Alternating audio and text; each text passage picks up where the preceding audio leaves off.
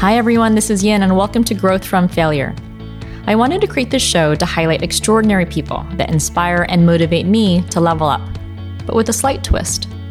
I'll have conversations with people from a variety of professions, from investors to entrepreneurs to educators to athletes, because I enjoy hearing a really good success story from any discipline. But I wanted to view their story more through a lens of struggle or hardship and even failure.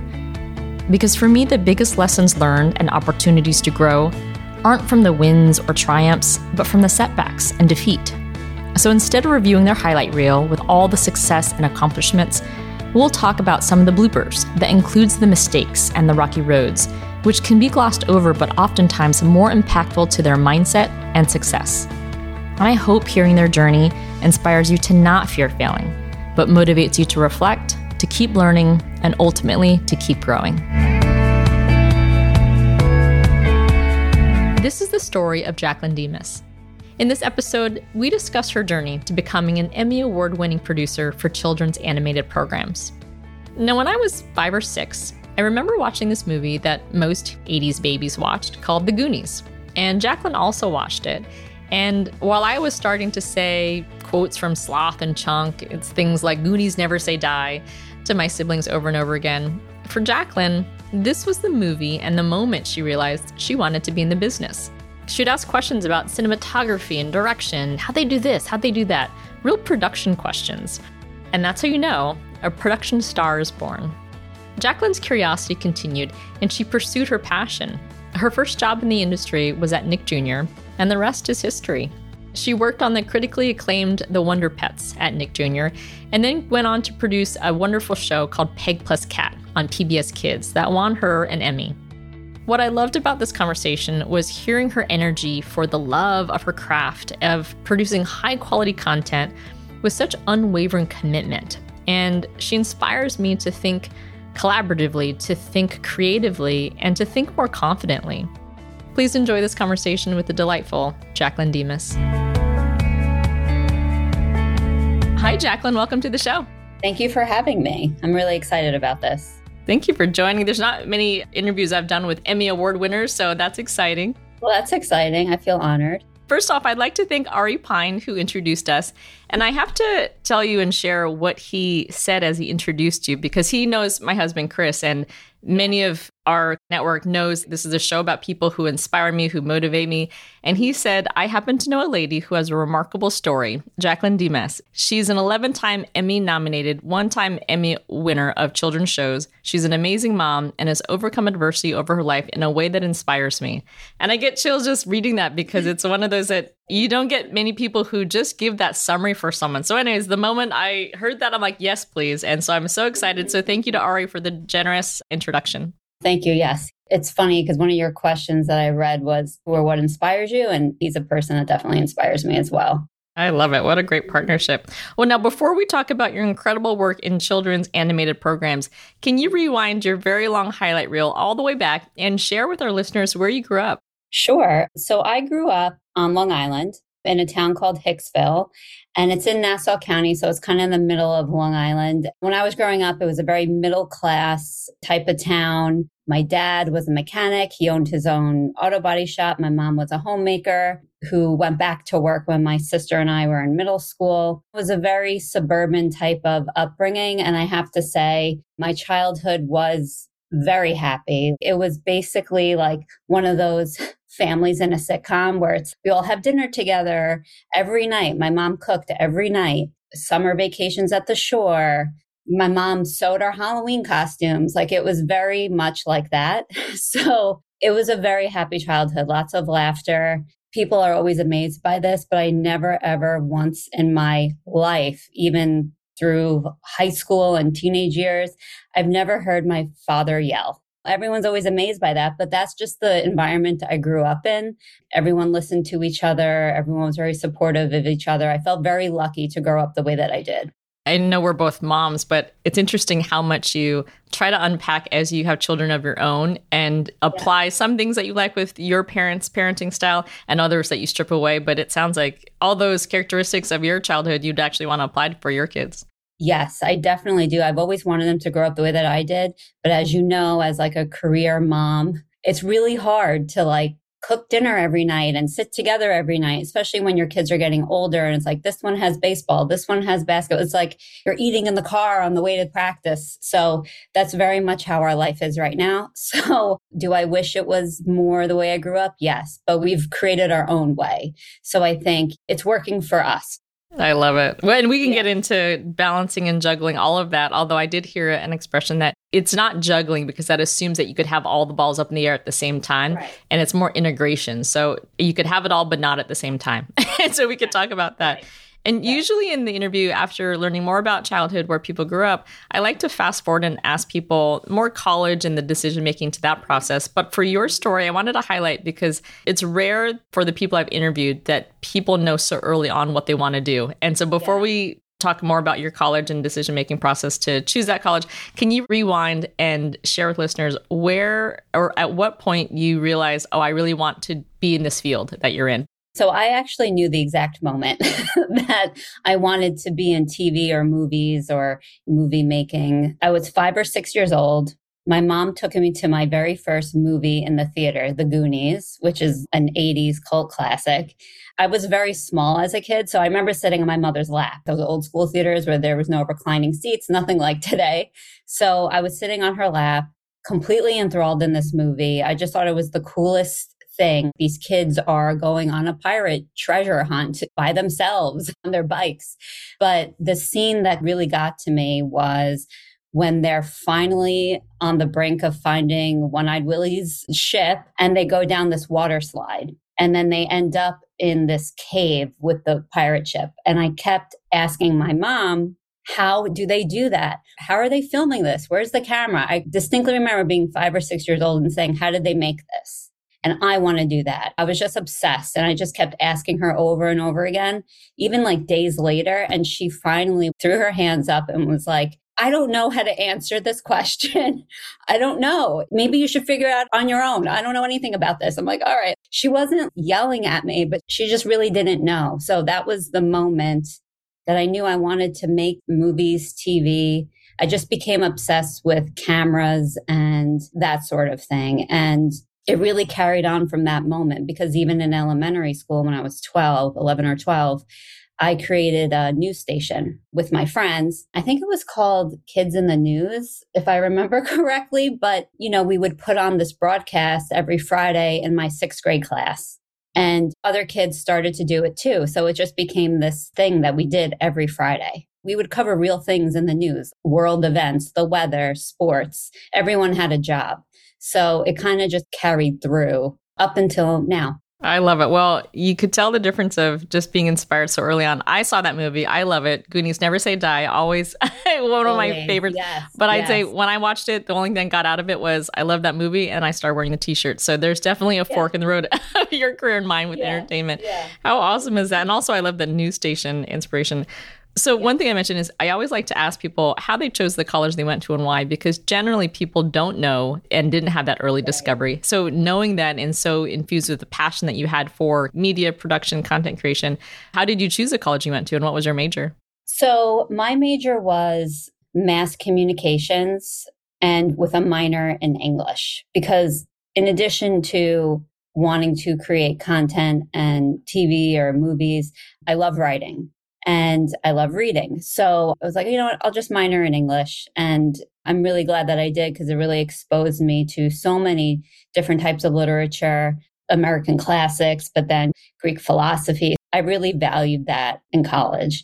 But I guess I ended up at Quinnipiac University. I mean, they had an amazing mass communications program. So when I went there, I really liked the program that they had. I loved their communication center. And at the time, this was, oh my God, 20 years ago, everything was not digital. So it was like real cameras, real tape to tape editing. At the time, they had state-of-the-art facilities, whereas now it would be ancient. And it was not that far from home. It was only 100 miles away. So I still wanted to be close to home, but also have that college experience. That's really one of the major reasons why I picked it as well. I kind of wanted to be close to home.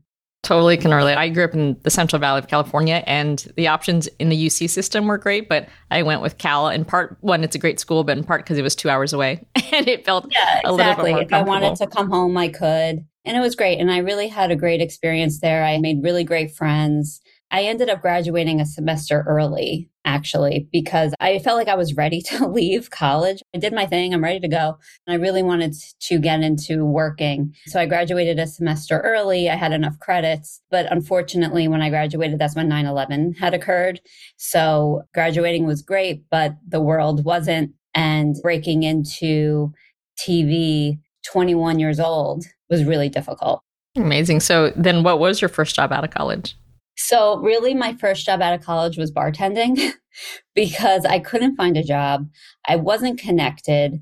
It was before social media took over the world. So I couldn't easily connect to people like on LinkedIn or any other social platform. So it was really difficult to meet people. I got a bartending license. I had to pay back my loan somehow.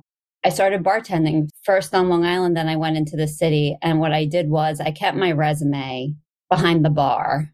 And thinking back, it was probably not the best idea because I was just handing my resume out to random people with my name and address on it. Like now that I think back, this isn't smart. But anyway, by doing that, long story short, I ended up meeting someone who worked at Nick Jr., which is the preschool block of Nickelodeon.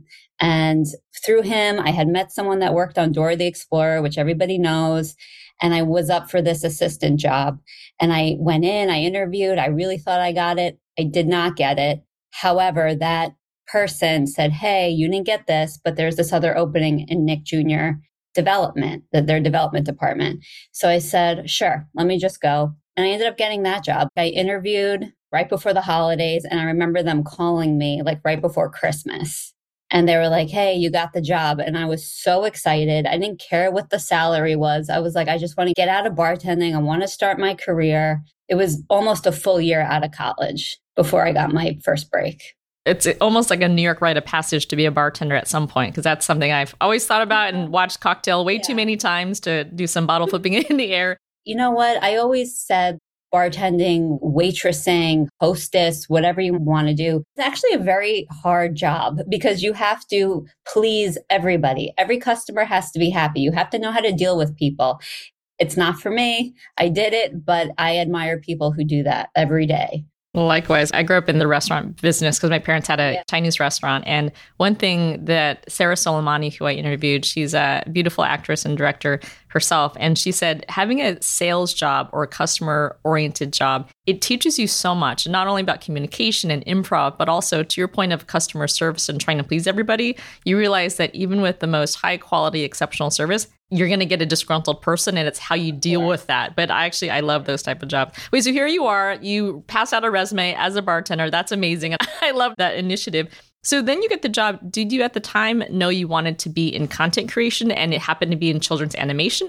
So I was just happy to be anywhere, right? I just happened to fall into Nick Jr. and it was the production and development department. So it's where shows started. It's where people pitch their ideas. It's how shows got greenlit. And thinking back, it's like, oh my God, I don't want to say that it was luck, but how lucky was I to be there listening to all these people pitch their ideas and how my bosses chose which idea to go with and what was behind the decision-making process. But I worked it was a very small department. It was all women. It came from all walks of life, all different ethnicities, all brilliant women.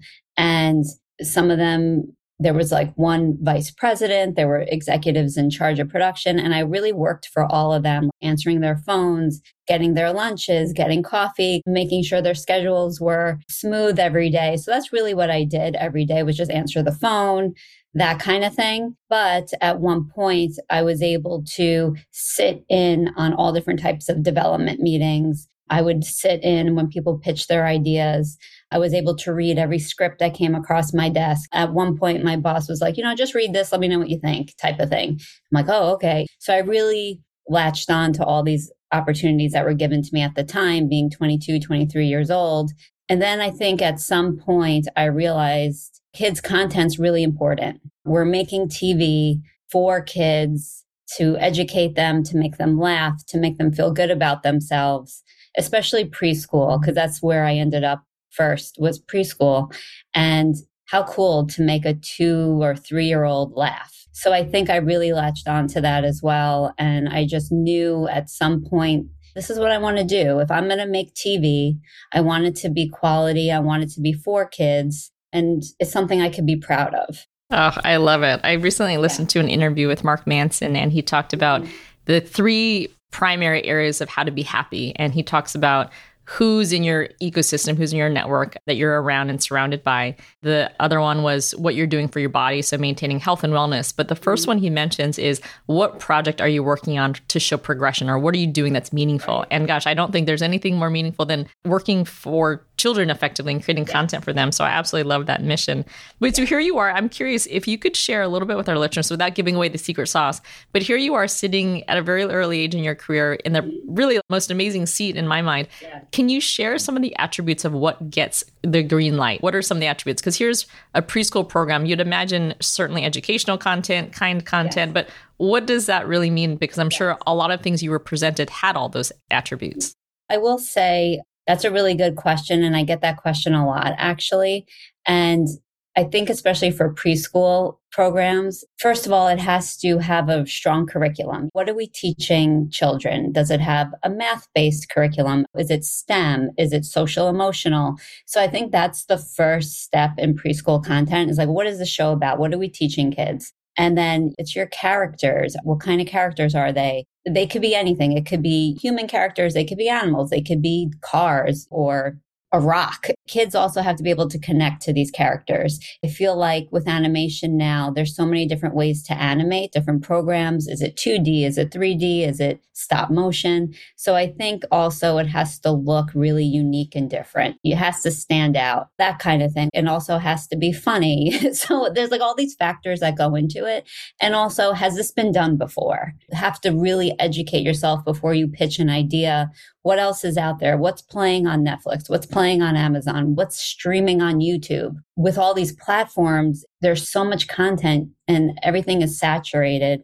And the landscape of children's TV has changed so drastically over the last few years. So you really want to find that niche. What is missing here? So I think that's really what goes into decision making. Throughout my career, I've pitched so many ideas, even stuff that I'm still working on. I think it's great, and I'm in the business, but maybe it just doesn't fit right now, or maybe it's not what networks need. And you don't really know what networks need yet until they see something like, oh, that's it. And it's also very subjective.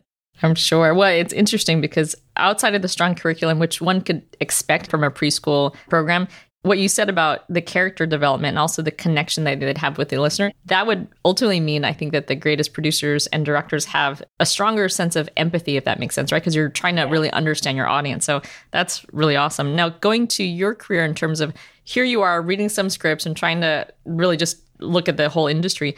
What was next for you? How did you then become an Emmy Award winning producer? So yes, I started as an assistant, just answering the phone. And I think, especially when I see young people or college kids come in today to intern or whatever, even my children, it's like the age of instant gratification. And a lot of people maybe don't want to put the work in, or they're like, oh, well, what is this going to do for me type of thing. So I think really I had to prove myself first as an assistant. You don't want to always answer the phone. You don't always want to run to Starbucks, but you know what? I did it and I was always happy to do it. And I put the work in, and my boss at the time said, hey, just stay with me for 2 years and I will help you get your next job. I took it to heart, and she really did help me, because from being an assistant, I ended up going on Blues Room, which was a spinoff of Blues Clues.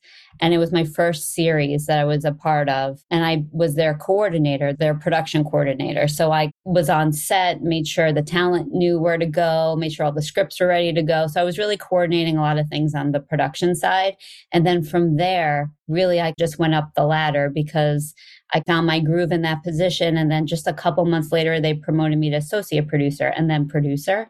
So that's kind of where I really showed my skills and how much I really wanted to be there and how much I cared about the show. And then from there, that had wrapped, because every good show does have an ending. So when the season ends and you don't get picked up, it's like, all right, what am I working on next? So from there, I went to the Wonder Pets, which was on Nick Jr. And I feel like that show and that experience really catapulted me to Peg+Cat. which is where that Emmy Award winning show, I feel like the Wonder Pets is what really made my name in children's television. I love it. Now, for those who hadn't watched or heard about Wonder Pets, what is the show? And then what was it about that show that unlocked this aha moment for you to then start Peg+Cat? So Wonder Pets is this animated preschool show, but it's photo real. So it's about these 3 classroom pets. Tuck is a turtle, Ming Ming is a duckling, and Linny is a guinea pig. And they save animals in distress all over the world, but they do it from their cage in this classroom. Also an operatic. So it's constant singing. Live music is recorded through every single episode. I mean, it was really such a beautiful show, such a great concept, and it was just very high quality. I started there on its 3rd season, and I was there for maybe 3 or 4 years just to finish out the season. And I worked on a couple other things there. But that is where my boss, his name is Mason Rather, who was a great inspiration to me and my mentor. He really guided me through the whole producing process because I went from associate producer to producer there, and he was my supervising producer. So I sat right next to him every day. He kind of guided me through everything. But my job on that show was really to manage all the artists. So I had to manage all of the designers, the animators, the storyboard artists, and I talked to them and I worked with them every single day. And I think one of my strengths that came through during that process was I knew how to speak to them and I knew how to work with them and I knew how to relay feedback to them, even if it wasn't the greatest feedback. If someone said to me, oh, you know what, this sucks, I wouldn't go up to the designer and say, you know what, this is really awful. I would know how to talk to them and make them revise their work in a way that was efficient and positive. So that became one of my many strengths. And actually, really quick story, in a meeting, we had a morning meeting every morning and a different person ran it every day. And someone ran it and their question to the group was, who do you enjoy working with every day? And no one knew what the question was ahead of time. But I want to say nearly the entire room said Jackie Demas. And I think it really blew me away because every single artist, even interns, were like, Jackie listens to me. She helps me. We work through things together. When I think something's not possible, she will tell me how to make it possible. So, and that was really touching for me. And I remember the owner of the company coming up to me after and saying, you know what, that was really impressive. He's like, thank you for your work here. And that made me feel so good. I really loved all of those people and how cool to be surrounded by artists every single day and just see what they come up with. All of them are so different and they just see the world in a different way. And it just really inspires you too. And I just felt really lucky to be there. I mean, it was a very tough job, a lot long hours. It's not for everybody, but we did it. And the show was beautiful. And then on that show, you constantly meet people throughout your career. That's where I met my boss, who was the creator of Peg+Cat, one of the creators. We met there. The show had wrapped, Wonder Pets, and we both left at the same time. I was actually pregnant with my first son and I wanted to take time off. She had left at the same time because she was ready to move on to other things. I had my son and then she called me like a month after that and was like, hey, I have this idea. That's where I met her. And she actually had said to me, I called you first because of that meeting, that one day where everyone said they wanted to work with you or enjoyed working with you. It's nice. You don't necessarily know how people feel because how often do you really have a heart-to-heart with your coworkers? You don't really do that. And especially when you're in the day-to-day grind, just trying to hit deadline after deadline after deadline, you don't really say, hey, how's your mental health today? You know what I mean? So it was just really nice to know that people felt that way. And then that just made me want to work harder for them. Incredible. Well, I mean, it's hard work, but it's also not something that people easily do. So the fact that you get this third-party praise from almost all your colleagues in this Wonder Pets format, that's amazing. But also that one nugget or that one meeting was really the reason that one person said, oh, let's call Jackie and work with her. That is so incredible. I love that so much. People assume that success happens overnight, but really it's like this compounding everyday thing. And so it's really what you put into your day-to-day. But you clearly make people feel comfortable, feel connected. So well done. And so here you are, you get a call with a newborn and with 1 month old, and Peg+Cat was born. Can you share the process of the idea, your role, all of it? Sure. So I was brought on as the producer of Peg+Cat. At the time, we call it paper development. So it was really just on paper what the show's about. There were some character designs, format of the show, which is there's an opening sequence. What happens in the show? There's a problem. We solve it. There's a conclusion. It was just in paper development. And Jennifer Oxley, who is someone that I really look up to and has really helped me with my career as well. When she brought me on to Peg+Cat, she created the show with Billy Aronson, who is also this incredibly talented writer and creator, songwriter. They came up with Peg+Cat and they brought me on to bring it to life, essentially. I was tasked with getting the pilot made. So it was the very first episode. It was 11 minutes long. We had to, with the budget that we had to get the designers on board, get the animators on board, all of our musicians. We had to cast the voices of the characters. So this entire process took about a year. And we rented this very small studio space in the village. And we essentially reached out to, or I reached out to, the people I worked with on the Wonder Pets because the show had ended. And we're like, hey, let's just get all of our friends. So they're just all so incredibly talented and great. And they really, I mean, Jen is so great to work with. She also is very generous and kind and just wants to make beautiful TV. So everybody wanted to work with her. And we made this beautiful pilot over the course of a year. And then PBS greenlit it for a series. So that was really, really, really exciting. That is exciting. Well, I mean, what's interesting is you mentioned it's 11 minutes for a pilot. Can you share how that process works? Why does it take a year? Is that fast? Is that slow? Because for me, it's just a black box. So animation in itself is a very slow process. It's not like shooting live talent on screen and then cutting it up in the edit room after. It's a very long process, especially with preschool TV. So you have the process of writing, which I believe is like 3 to 4 weeks to write this episode. But throughout that episode, you're going through draft after draft, especially on the pilot. We have a research consultant who will take the script and then research test it with our target audience. Maybe it's 5 to 7-year-olds or whatever your target audience is. And then from the feedback we get from them, we either revise the script or go back and change it. So that process takes a very long time. And then once the script is approved and you're like, hey, we're ready to go, then our storyboard artist gets a hold of it and starts making, okay, this is what this scene is going to look like. This is what the other scene is going to look like. And it's this series of images. And then we time it to a scratch track. So it's just someone's voice saying all the lines, timing it to the scenes, and then we go in and design it. Every process, I feel like, takes a month. And the actual animation part, when we get down to it, is only 3 weeks. But it's really all the prep time that goes into it because we're writing it, we're testing it, we're designing it, we're composing the music, we're recording all the artists, and then our sound supervisors taking all the tracks and plugging in the voices, making sure everything flows the same. So it's very tedious. It's a lot of work, but you end up getting this beautiful episode at the end. But the animation is actually one of the very last steps. Just generically, I would think it's the opposite, where animation is first and then the rest comes, but it makes sense in that progression. But I could see why it takes so much longer to do. And kudos to you for getting the band back together from Wonder Pets.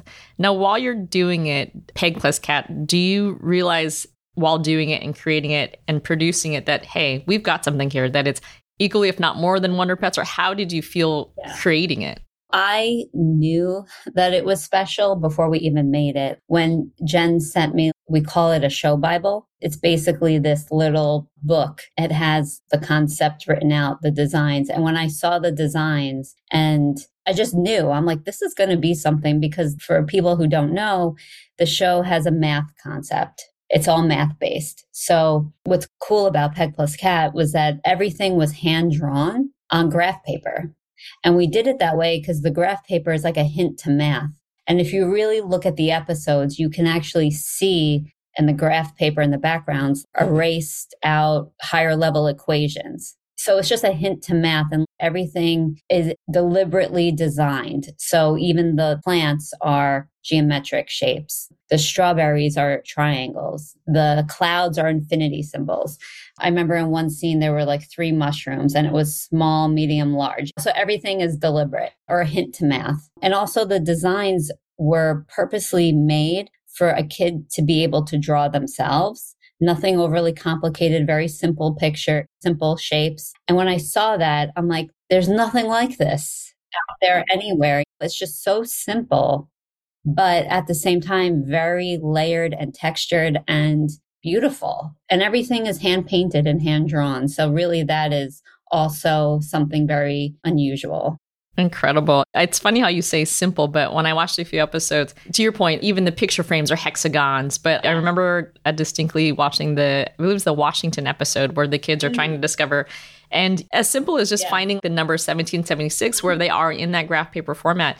What I loved about it also visually is that it was complex in that there's a lot of characters, a lot of images, but rough enough that kids can draw it. They didn't find it so unapproachable. It wasn't 3D. I like that 2D format. And so how does that come in the production flow of, hey, move this and make that picture frame an actual hexagon or make that a mathematic small, medium, large? But how does that work in that process?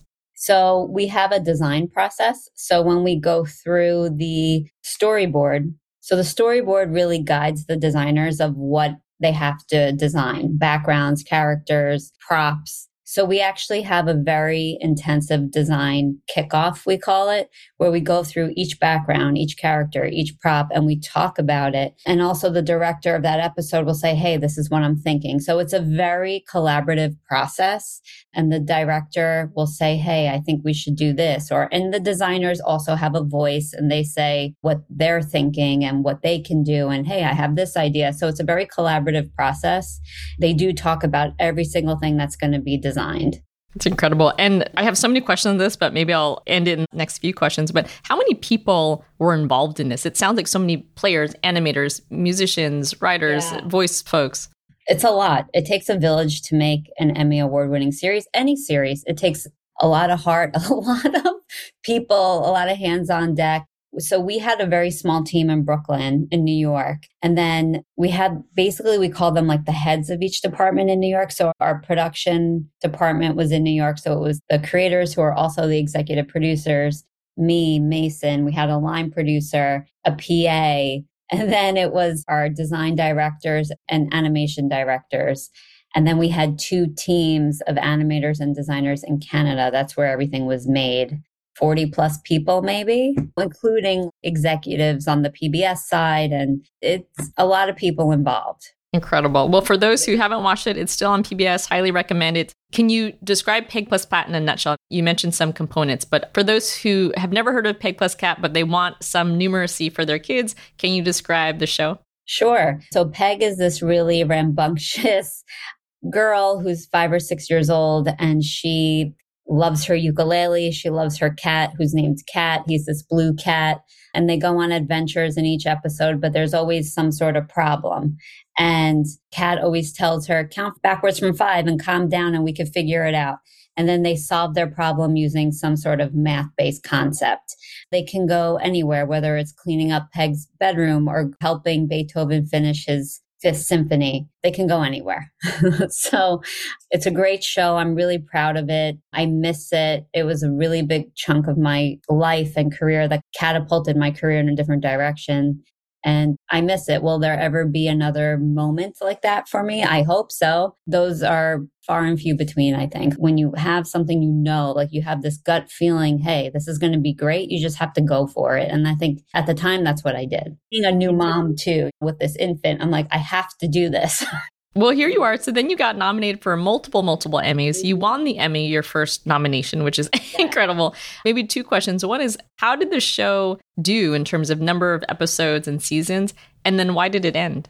So that's a good question. So we had 2 seasons, but it was with animation, it takes several years, as I mentioned. So I worked on Peg+Cat for 6 years, and that was just 2 seasons, but I forget exactly the number of episodes in each season, but it's 2 11-minute stories is 1 episode. So maybe we made 40 episodes, but it was really 80 stories. So that's several years of work. So we got 2 seasons for that. And why did it end? It's a network decision, or it could be a ratings thing too, despite all the Emmy wins. There's several reasons for a show coming to an end. And that did, which was unfortunate. So the real reason, I don't really know. Kudos to you and that success being the first show that you fully produced. I see an Emmy in the background there. What was it like to be nominated? What's the process to be nominated and then win? What was that whole experience like? So the Emmy process is interesting. So you submit the work. So there's a call for entries like any other festival or awards contest, whatever you want to call it. But there's a submission process. They have a submissions guideline with different categories. You go through each category and you decide, hey, we could enter Peg+Cat in all these categories, but then you have to pick the one episode to represent the category. So really, the production team, you could submit to the Emmys. Anybody could submit, right? As long as you fall within the requirements. Like it has to air between this date and this date. It has to air at this time slot, that kind of thing. So you submit them. And then there's a judging process. And then several months later, they have a nomination announcement. So just because you submit doesn't mean you're going to be nominated, because they get hundreds and hundreds of submissions to go through. And then the judging process, it takes a long time. And then this list comes out. And then if you're lucky enough to be on it, you're on it. And if you're not, you try again next year. So we just happened to 5 years in a row, we were nominated for Outstanding Preschool Children's Animated Program. That's the top category that everybody wants to be in who has a preschool show. And we were lucky enough to be nominated for that 5 years in a row. We won the first year. And that year, I believe we also won for individual achievement in animation. We won for writing. Haley, the girl who plays Peg, won for her performance. We just swiped it the first year. It was such a surreal thing for me because here I am, my first time being nominated, and I win. Does that ever happen to people? I don't know. Maybe it does. But for me, it was very surreal because I'm there. I think I'm like 33 or 34.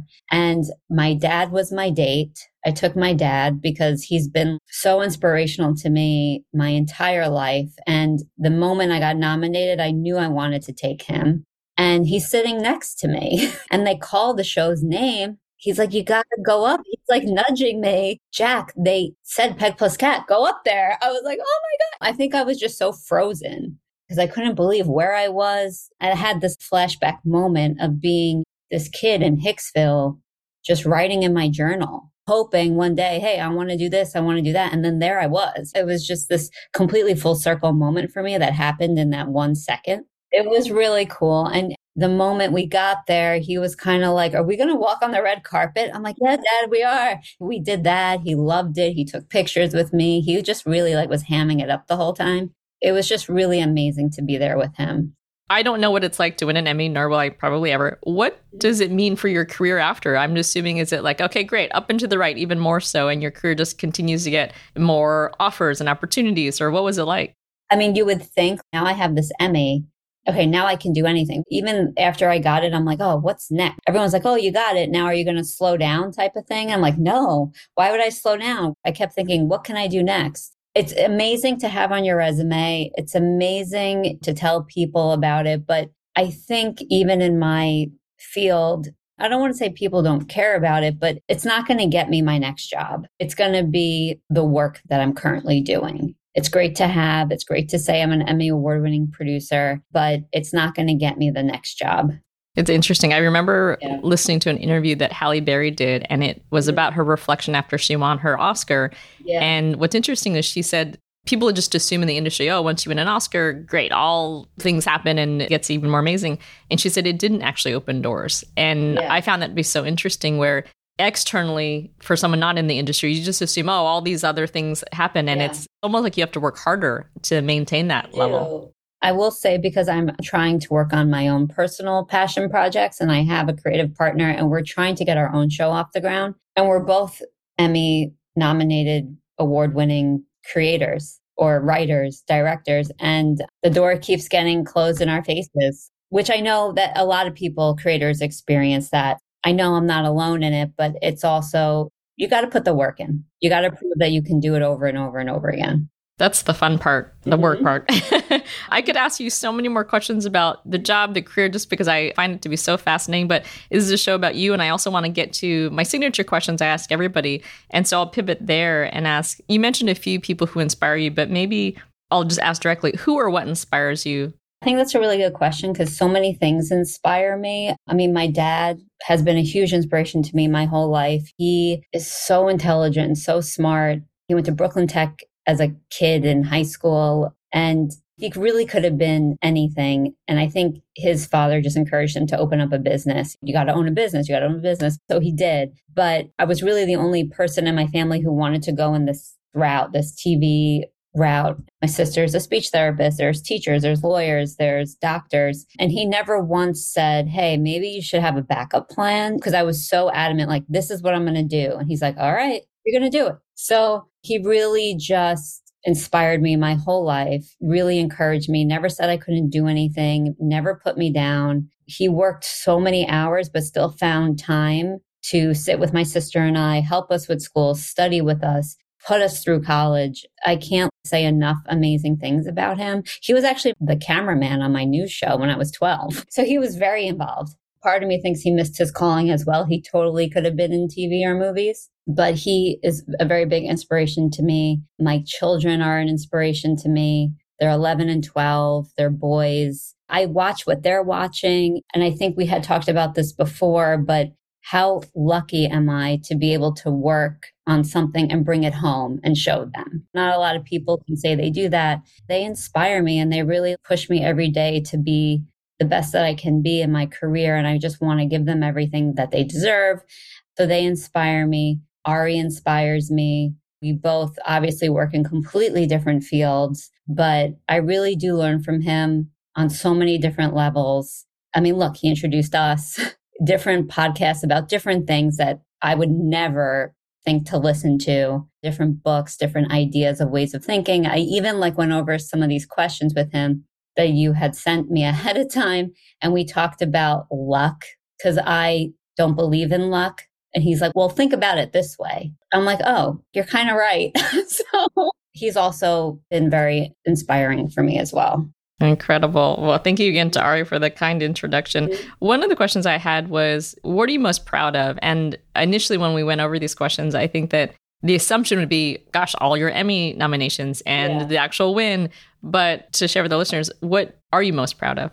So I think what I'm most proud of is, so over COVID, I went through a divorce and I was not ready for it, prepared for it. My children were 7 and 8. It was COVID, so you couldn't go anywhere. You were stuck. So I think my most proud moment is getting through that very dark time, but putting my energy into my work and being a good mom for my kids and showing them, hey, you can overcome anything, even though you're going through this tough time right now.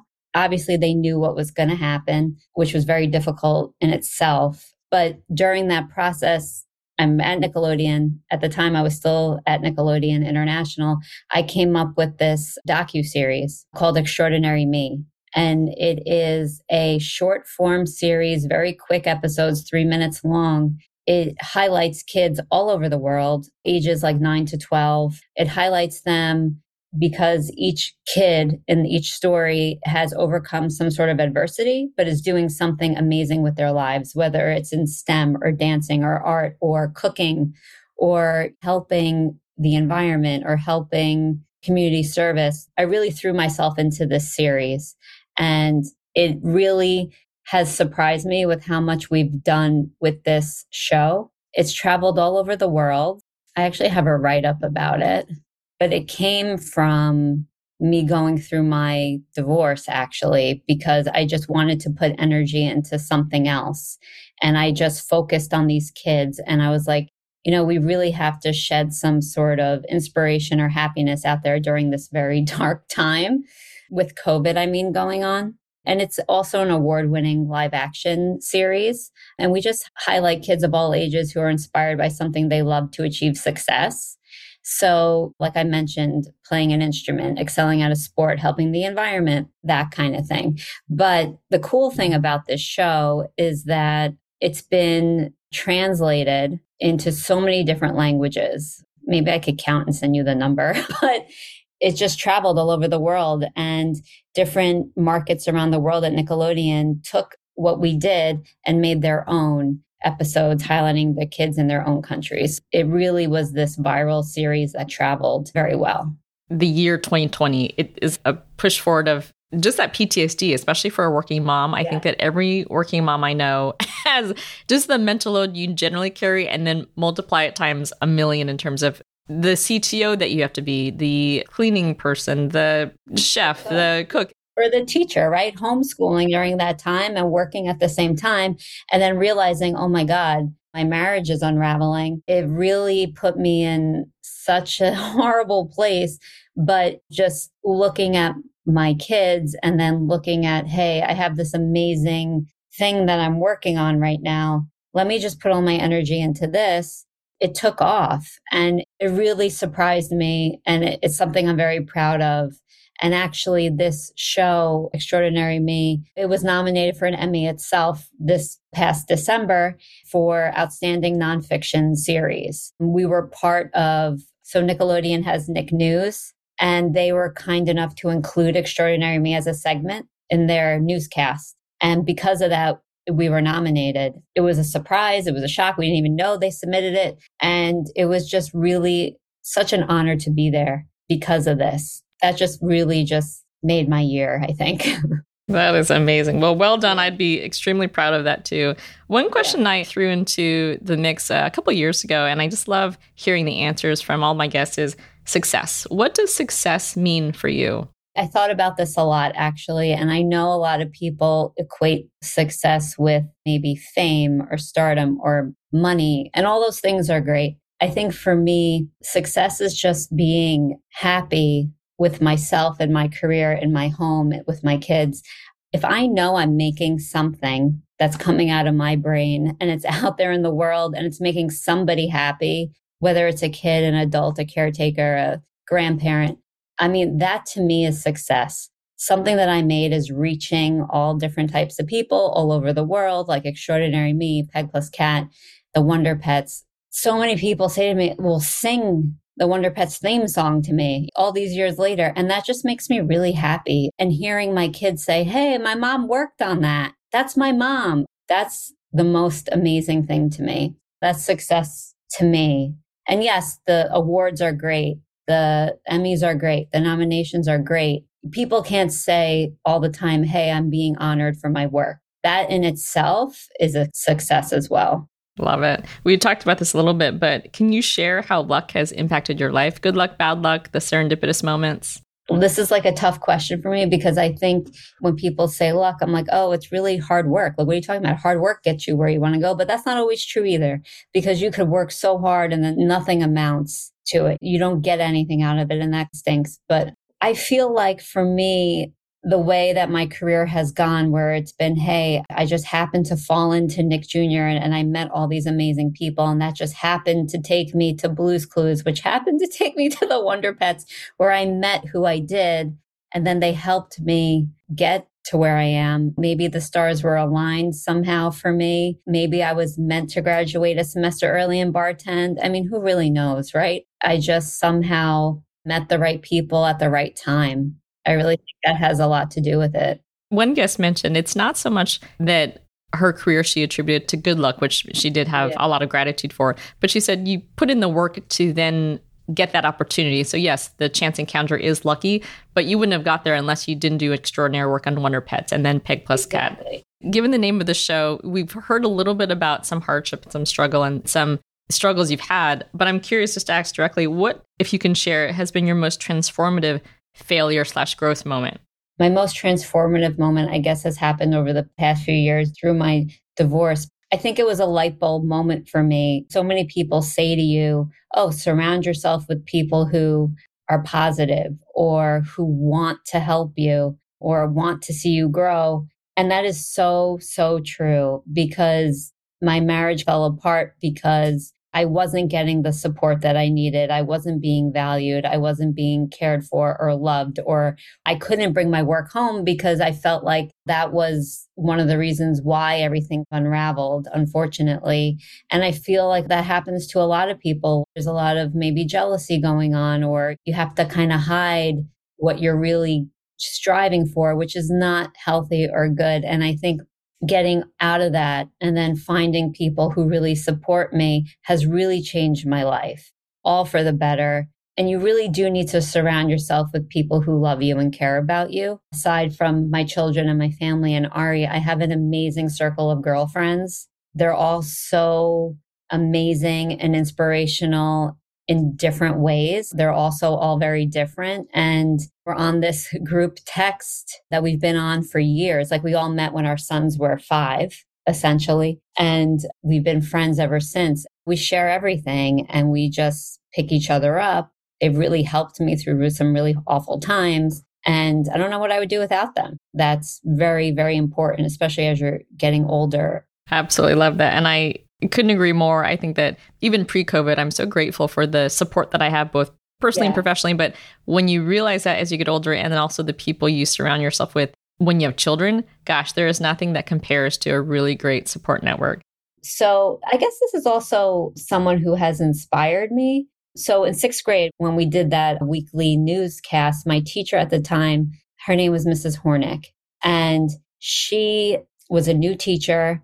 And she really inspired me to write. I think she saw something in me that she just brought out in me. So she really was the one who encouraged me to read a lot, to write a lot. We focused on writing so much in her class. And I think that really got me going into writing. But she is now a principal. Her whole career has been in education, but now she's a principal on Long Island. She has a different method of teaching, where it's more kids need to be kids and learn through play and that kind of thing. But she wrote this book called Actually I Can, and it's her story about how she is inspired every day and how she wants to help kids. And she also highlights people she's met along the way. And she asked a few of her former students to write their story. So she asked me to write my story. So I'm in this book, Actually I Can. Dr. Lori Corner is her name now, wrote it. You could get it on Amazon. It's really such a great book because every woman, only women that are in this book. So it's from all walks of life, all different ages, all different ethnicities, and their story of how they became professionals in their field. And it's all different. I think I'm the only one in there that's in TV. It's education, it's law, it's real estate, it's different areas. But she gave me this opportunity. It was actually during COVID. I was working on Extraordinary Me. So I felt like because my marriage had ended, all these other doors opened. And I think it was because I was actually happy, or I felt like this weight had been lifted off because I didn't realize how much I was being dragged down. And then when I was on my own, it was like, wow, I can really do what I want and no one's going to put me down about it. So I think Extraordinary Me was going on and that was going great. And then this opportunity came up to write my story in this book. And I remember writing it, sending it to her, and I'm expecting all these notes back. And she was like, you know what? This is perfect as is. We're going to print it as is. I said, okay.